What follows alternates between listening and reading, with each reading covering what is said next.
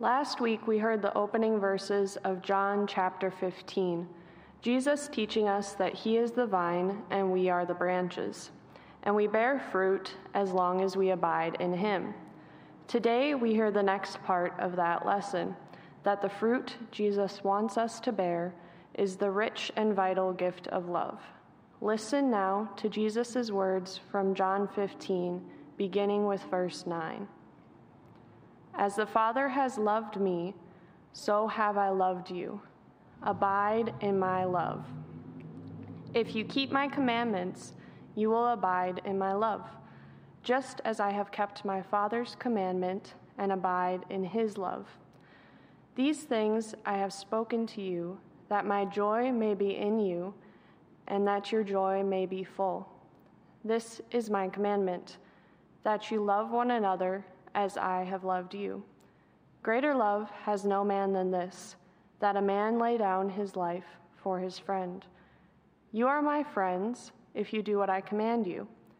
No longer do I call you servants, for the servant does not know what his master is doing, but I have called you friends. For all that I have heard from my Father, I have made known to you.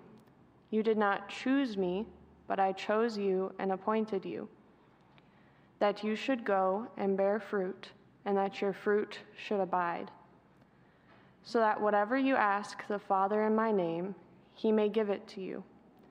This I command you, to love one another. The word of the Lord. Thanks be to God.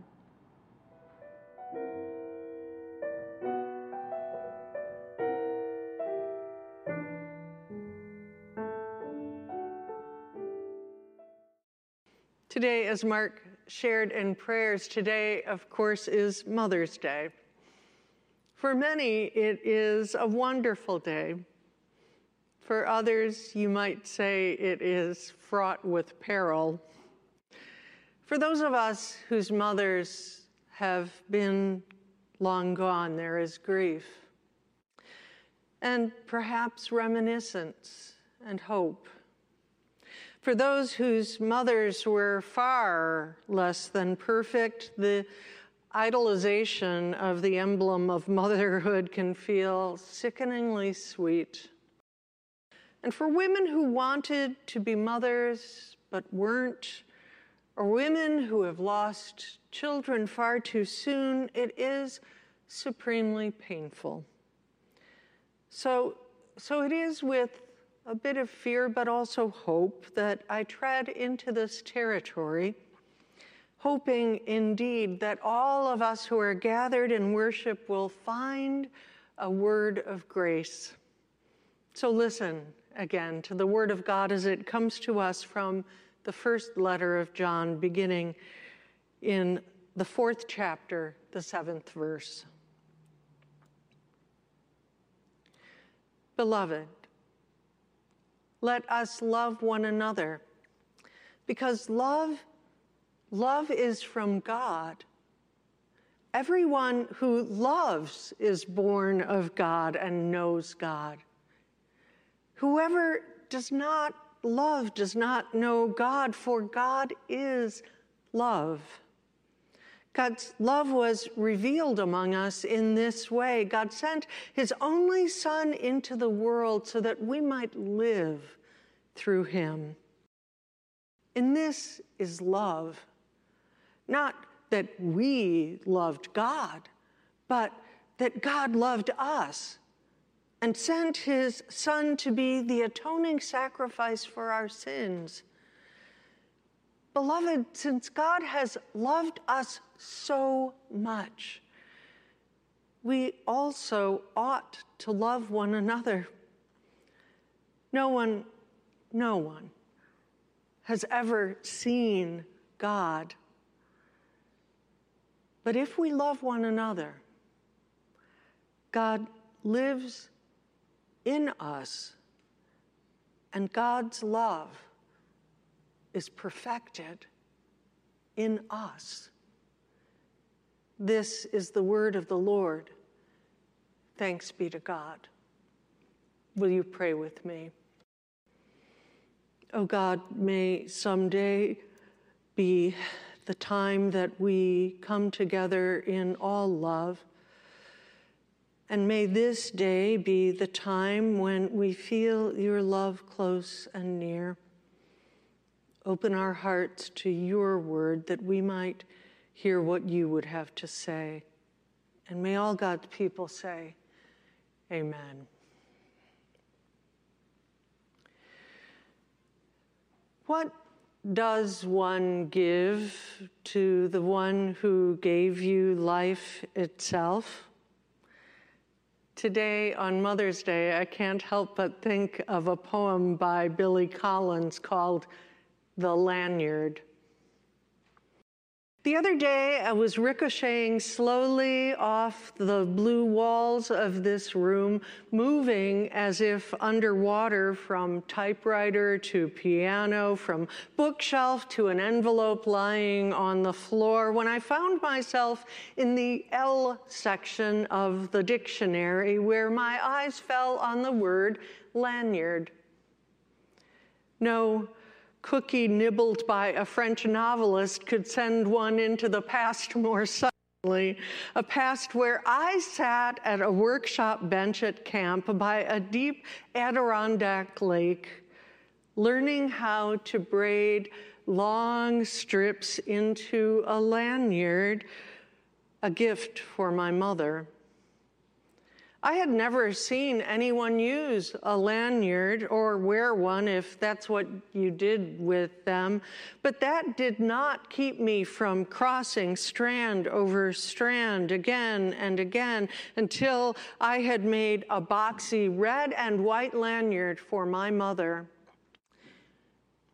She gave me life and milk from her breasts, and I gave her a lanyard.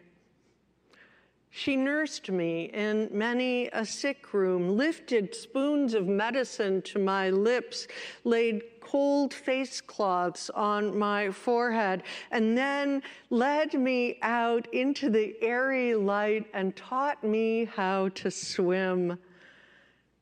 And I, in turn, presented her with a lanyard. Here are thousands of meals, she said, and here is clothing and a good education. And here is your lanyard, I replied, which I made with a little help from a counselor.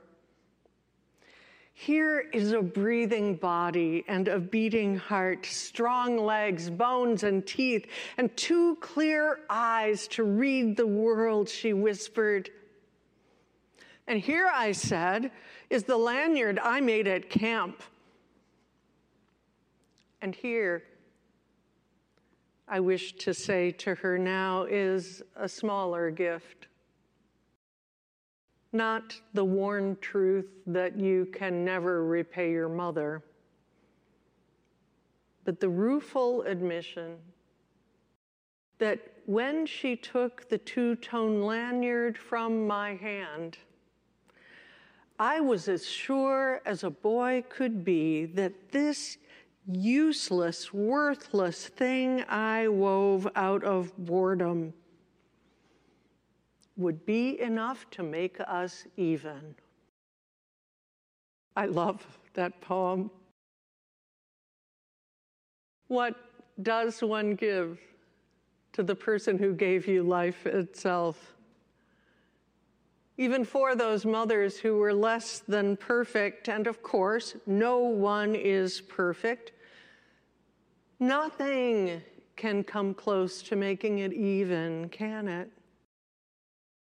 But perhaps we can start with that humble acknowledgement of how feeble our thanks really are.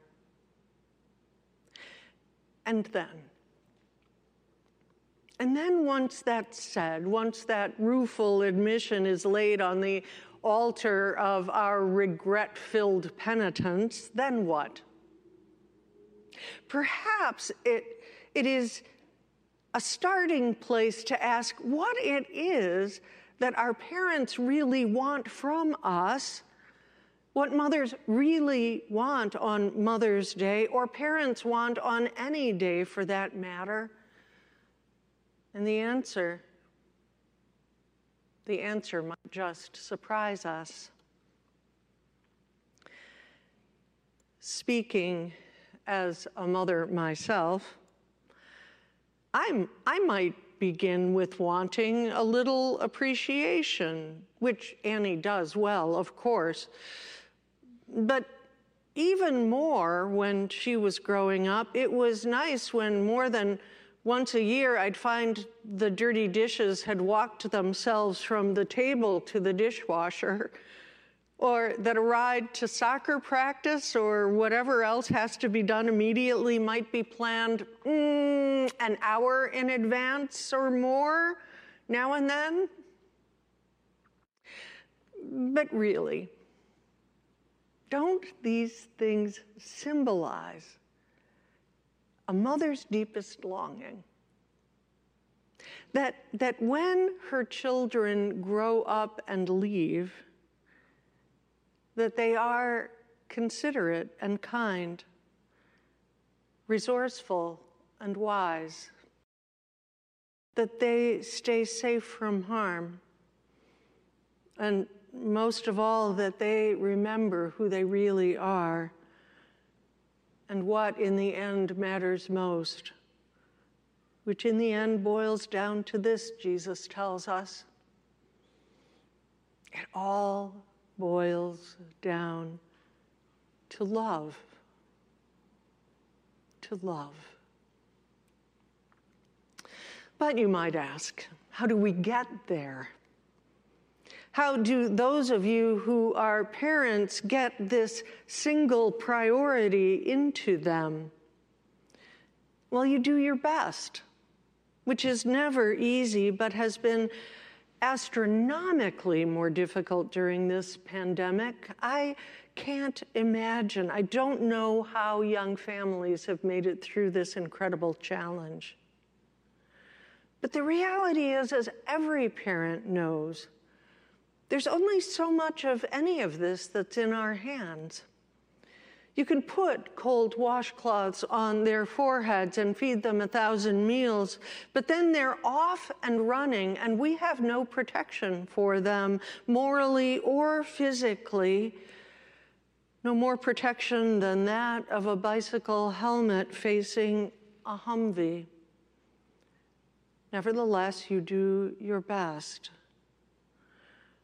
And frankly, one of the best gifts you can give them is other adults, which is one of the reasons that church has mattered to me so very much all my life. Not because a church is a magic formula for well-being, but because if we are wise, then we know that even the best parents' wisdom and love are not going to be enough for their kids.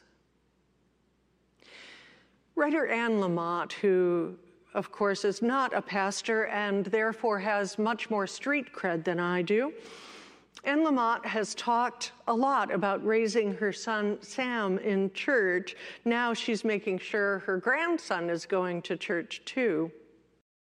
But years ago, when Sam was young, Lamott said this: "While I can feel Sam's agonized resistance to attending church, I know there is nourishment for him there. There is real teaching. And a prime parental role is to insist that your kids get real teaching. Showing up is the lesson. The singing is the lesson, and the power of community. I can't get this to him in a nice package like a toaster, pastry, or takeout. I make him come to church with me instead." This in spite of Sam hating going to church. Why then make him go? Well, Lamott says it this way: We live in bewildering, drastic times, and I want him to see people who loved me when I felt most unlovable, who have loved him since I first told them that I was pregnant. And there are worse things for kids than to have to spend time with people who love God. Teenagers who do not go to church are adored by God, but they don't get to meet some of the people who love God back. Learning to love back is the hardest part of being alive. Learning to love back is the hardest part of being alive. She is so right. And probably it's the most important part too. How do any of us learn how to love back? In part from our families, of course, but so often from others who become like family to us, including people at church. Like Mrs. Elliott, who checked the curriculum in 7th grade Sunday school and talked to us about belonging and dating and parents and everything else. And for the first time, I got it, that God knew me through and loved me anyway. We learn to love back through our surrogate parents, like several men of the church who rallied around an 11-year-old boy when his father died, who made sure that this boy had mentors and eventually a job. That young boy grew into an amazing man. He is my husband. When we learn to love back through our fellow church members who weep with us and laugh with us and even tell us when we're wrong, that's how we grow. Because they know that none of us can get through this life, this rough and tumble life, alone.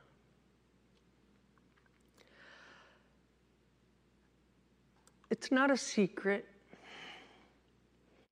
It's not a secret, though the candy companies and 1-800-Flowers in the jewelry stores might try to tell you otherwise. It's really not a secret that the greatest gift that any mother in her right mind wants from her kids is simply this: that they learn how to love back, even, or maybe because it's the hardest and most important part of being alive.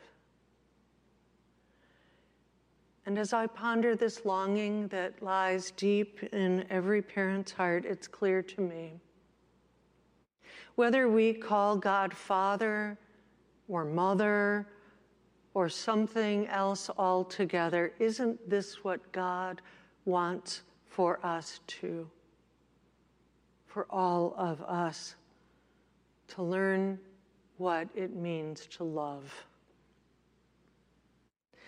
Near the end of his time on earth, it must have terrified Jesus to launch his disciples, to send them like teenagers into the world when they think they're prepared but really have so little to protect them. How hard it must be still for God to watch us being spiritually birthed into a world that has all kinds of resources to defeat us in these bewildering, drastic times that are so tough to navigate even for the very old and wise ones.